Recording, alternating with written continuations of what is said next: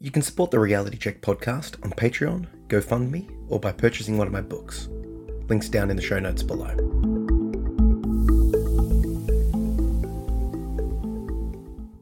Welcome to the Reality Check podcast. I'm Zachary Phillips. So in today's episode, I've got another chapter of how to get your shit together. This chapter will be called Guard Your Mental State at All Costs. So if you want to read this chapter, I'll put a link down in the show notes so you can read it. And obviously, if you want to get the book, it's available as a paperback, ebook, and audiobook.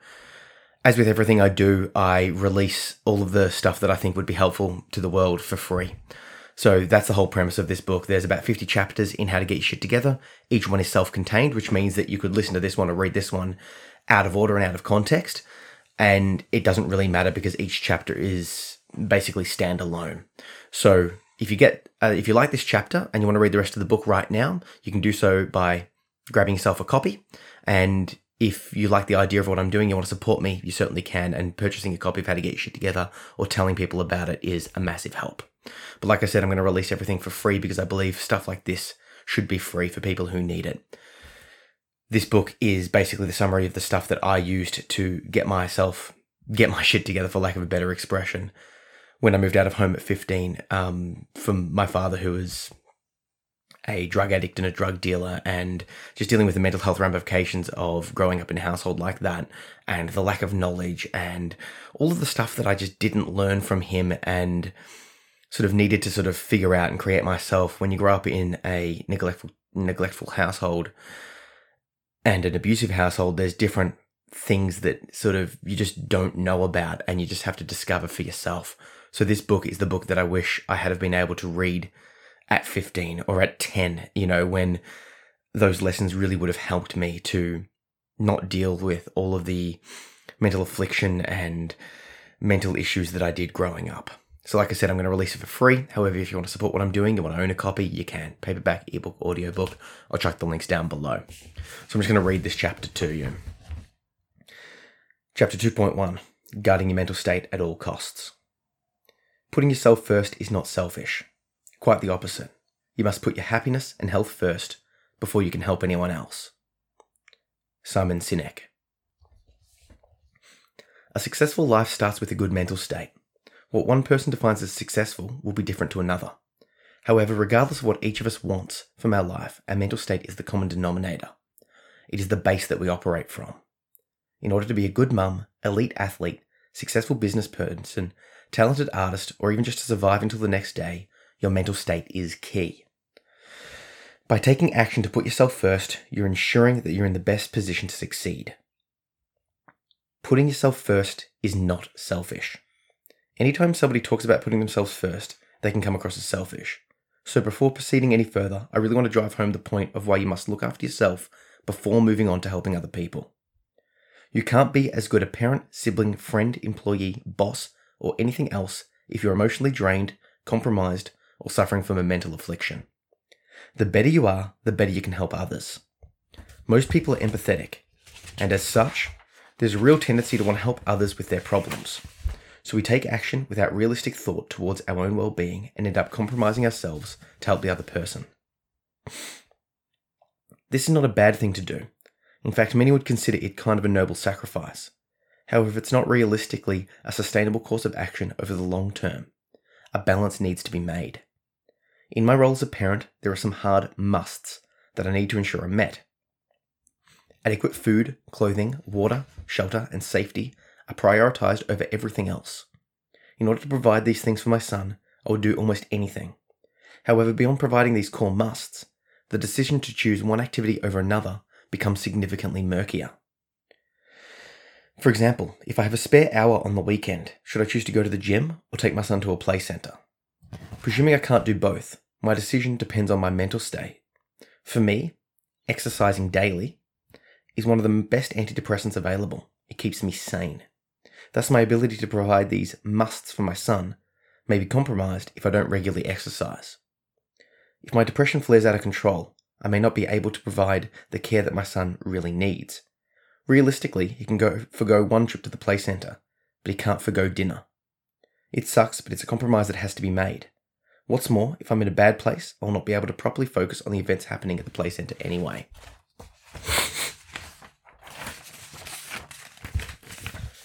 In order to be focused, present, and attentive father, I need to look after myself in my own way.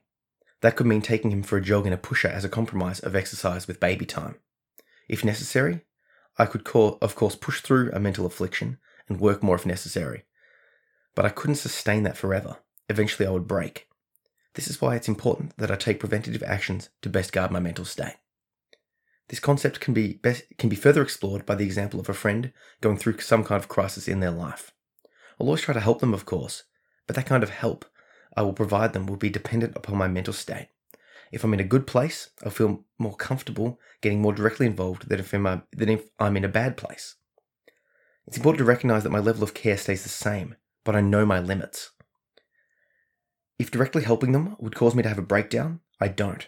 I will offer referrals, advice, a chat, or simply shared sympathies. I can't help them if I need help myself. Another great analogy is one of a life saving at a pool. You should only jump in if you're a competent swimmer, have the appropriate equipment on hand, are sober, and are ready to perform. Because realistically, if you're not in this state, you'd probably drown along with the person you would be attempting to save. Not only do you need to be in a good place to be able to help other people, but it is imperative that you place importance on yourself as a matter of priority.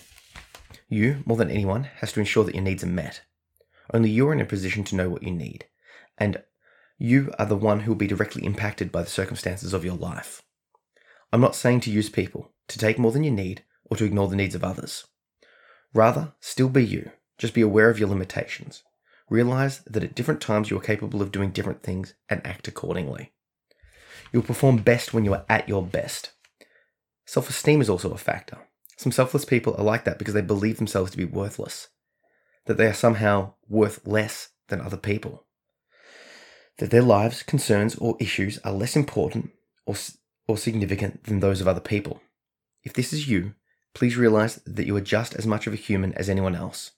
Regardless of your past actions, everyone's made mistakes, or what has happened to you, you are not at fault for the actions of others when you're a child. You should consider yourself at least equal to everyone else. Take action. Say the following out loud. I will put myself first, because by putting myself first, I'm ensuring that I'll be able to help those I care about to the best of my ability.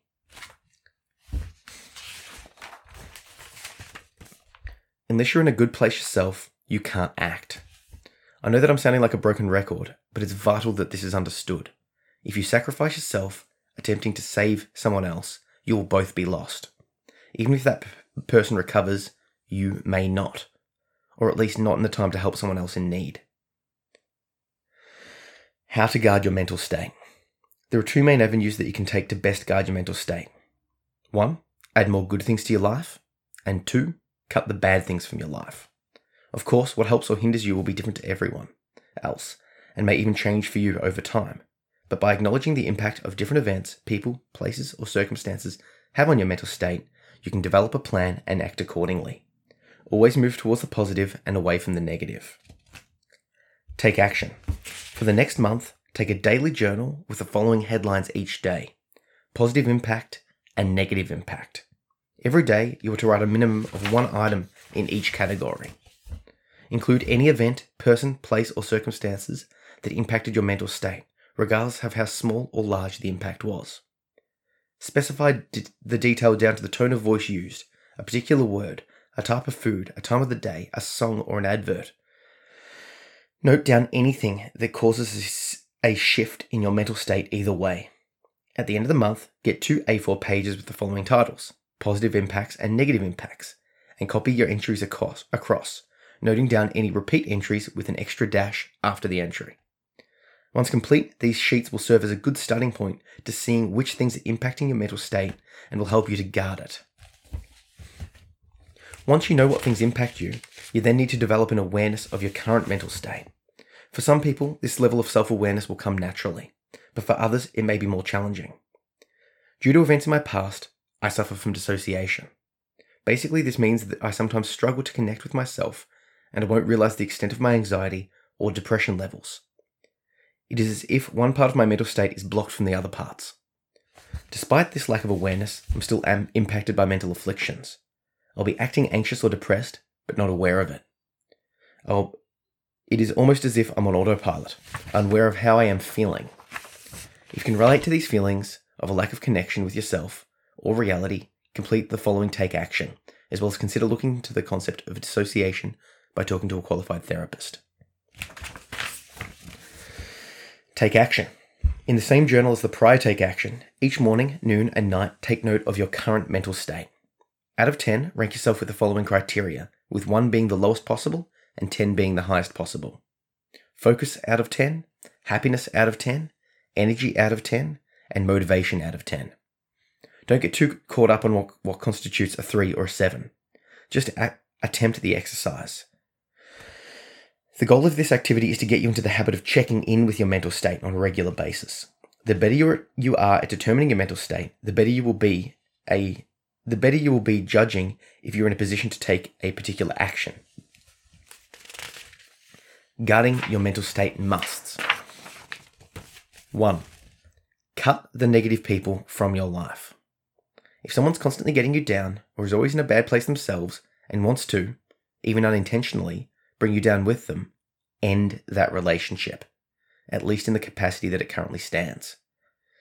Of course, this gets tricky when the person is a close family member, but for most of those relationships as well, my advice still holds. Some family members are simply toxic. Others, whilst well-intentioned, may still impact you negatively. In those cases, limit contact with them as much as possible and only see them when you know you can handle it. If your ability to cope changes, end contact and reschedule a catch-up at a later stage when you're back in a good headspace. Should your elderly mother live with you or in a retirement home? Should you put your sister up in your house until she gets a job? Should you pop into your grandparents' house because you happen to be driving close by? It all depends on how it would impact your mental state. The same is true for colleagues and people doing sport recreational activities with you. If there are people who cause you mental duress, take steps to address the issue. Can you be transferred? Are there alternative arrangements that can be made? Before you begin cutting everyone, I want to highlight a couple of things. First, do your best not to burn bridges.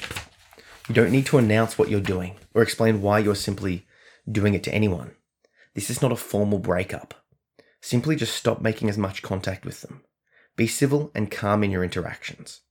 Realize that there may come a time when you want to rekindle the relationship, and if you've burnt the bridges by telling them exactly why they are toxic, you may have ruined the opportunity.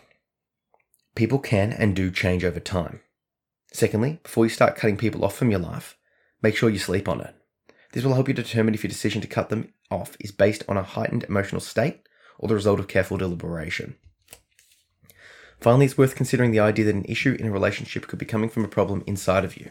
If you're having a problem with many different people across many different parts of your life at the same time, you could be the common denominator.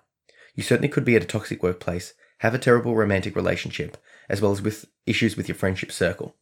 But there's also a possibility that the problem could be coming from you. I would strongly suggest talking to a qualified therapist prior to cutting people off to ensure that you're working through all of your own personal issues. 2. Prioritize mental health over money. When I was working full-time, I would bank my sick leave, waiting instead to use it as mental health leave. When this ran out, I would still take the time off that I needed to recover, surrendering that day's pay. Thankfully, I've always been frugal with my money, so I could afford to miss a day of work here or there. That being said, there have been times where I haven't been able to work for months on end, literally. This choice took a significant toll on my lifestyle, but the trade-off was worth it. To put it bluntly, I'm still alive. There were times when work stress combined with personal factors were causing me to fall into deep periods of depression. These were highlighted with episodes of self-harm and the contemplation of suicide. I chose my mental state over money. You should too. There's no point having a large bank account or a new gadget if you are too depressed to enjoy it, or if the process of acquiring it causes you to question your continued existence. I've taken this concept a step further. I've realized that I'm not capable of long-term full-time work. I'm just not built for it. I get overwhelmed with responsibilities, stress, and pressure of needing to be on every day without rest. I've now moved into a more casual approach to employment. This new approach has me performing a variety of different activities like writing, coaching, replacement teaching, disability work, and eBay selling. Now I choose when and how much I want to work. Truth being told, I'm on less than half of my full-time income. but I'm infinitely happier. Trading money for time and freedom was one of the best decisions that I've ever made. 3. Make doing what you love a daily priority. I love practicing my martial art, Brazilian Jiu-Jitsu, as well as exercising daily. These activities has consistently been the best form of antidepressants that I've yet come across. I know that they'll boost my mental state for the day, and I'll be better off because of it. I make certain to schedule those activities into my day as a matter of first priority. This is a preventative action, taken to guarantee that I'm in the best place mentally. Prioritize the things that benefit your mental state the most. Give yourself time to read each day, walk your dog, pluck your eyebrows, have a long phone call to a loved one, or play the guitar. Whatever it is for you, make sure that it happens daily. The positive feelings will carry over and begin to compound. 4. Change plans when your mental state changes. If you've made some plans in a good mental state, but something happens that puts you in a bad place, feel free to change them. It is tempting to push through, of course, but that may not be the right move. You may have a breakdown. Consider rescheduling to a later date or altering the plans to better suit your new mental state. I've planned on attending a party only to cancel and catch up one-on-one at a later date. That way I'm not overwhelmed by the party, but I can still socialize with my friends. Frequently asked questions. Question. I don't think that it's selfish to put myself first by guarding my mental state, but I am concerned that others may. How do I let them know what I'm doing and why? Answer. Whenever possible, I find it best to use open and honest communication, letting people know who I really am and what I need out of a relationship. Most people understand that I have certain needs and simply get it, just like they would if I explained a physical condition to them. If somebody does not understand and is unwilling to accommodate me and my needs, they may be somebody that I will consider cutting from my life. Question. I'm concerned that my work would judge me for taking so many sick days. In the past, I've chosen to push myself through the mental affliction rather than take the time off to recover. Answer. Companies want their employees to stay. Recruitment, selection, and training costs are huge, and the process of integrating a new employee into the team can be very time-consuming. It is often a better financial choice to accommodate the specific needs of employees than to continually cycle through them. You could consider negotiating part-time employment, job sharing, working from home, or other arrangements specific to your needs. If that doesn't work, you may need to change to a more understanding workplace or consider a career change. I know that sounds extreme, but if you were significantly struggling, what is the alternative? Would your boss prefer you to take a sick day here or there, or to leave the workplace entirely? Resources. Running on Empty and Running on Empty No More by Janoyce Webb and Christine Musallo, and The Happiness Trap by Russ Harris. Summary. If you're in a good place mentally, you'll be unable to help others, to accomplish your goals, or to enjoy your life. You need to take the necessary steps to protect your mental state as a matter of first priority. Okay, so that's the chapter. If you would like to read that chapter, I'll put the links down below, and it'll be on my website with the other chapters that I've already released. I think there's this will be the 4th one that's gone up. But like I said, if you want to own this book, if you want to read all of the chapters now, I've got it up as an ebook, paperback, and audiobook. Obviously, it's fairly comprehensive, so I suggest you take it step by step. The book itself is broken into 6 subsections. Overcome anxiety, defeat depression, move on from trauma, get organized, find meaning, and follow your dreams. The basic premise of the book is, like I said, I'm giving it away for free because I want it to be able to help people. I've broken it into those sections because I found that most self-help books, well, there's 2 problems with most self-help books. The first problem is they either focus only on the mental health side of things or only on the motivation side of things. And I think that people need a bit of both. You need to be, help you through the anxiety and depression and other mental afflictions that we suffer with, but also give you a point and a purpose and a reason.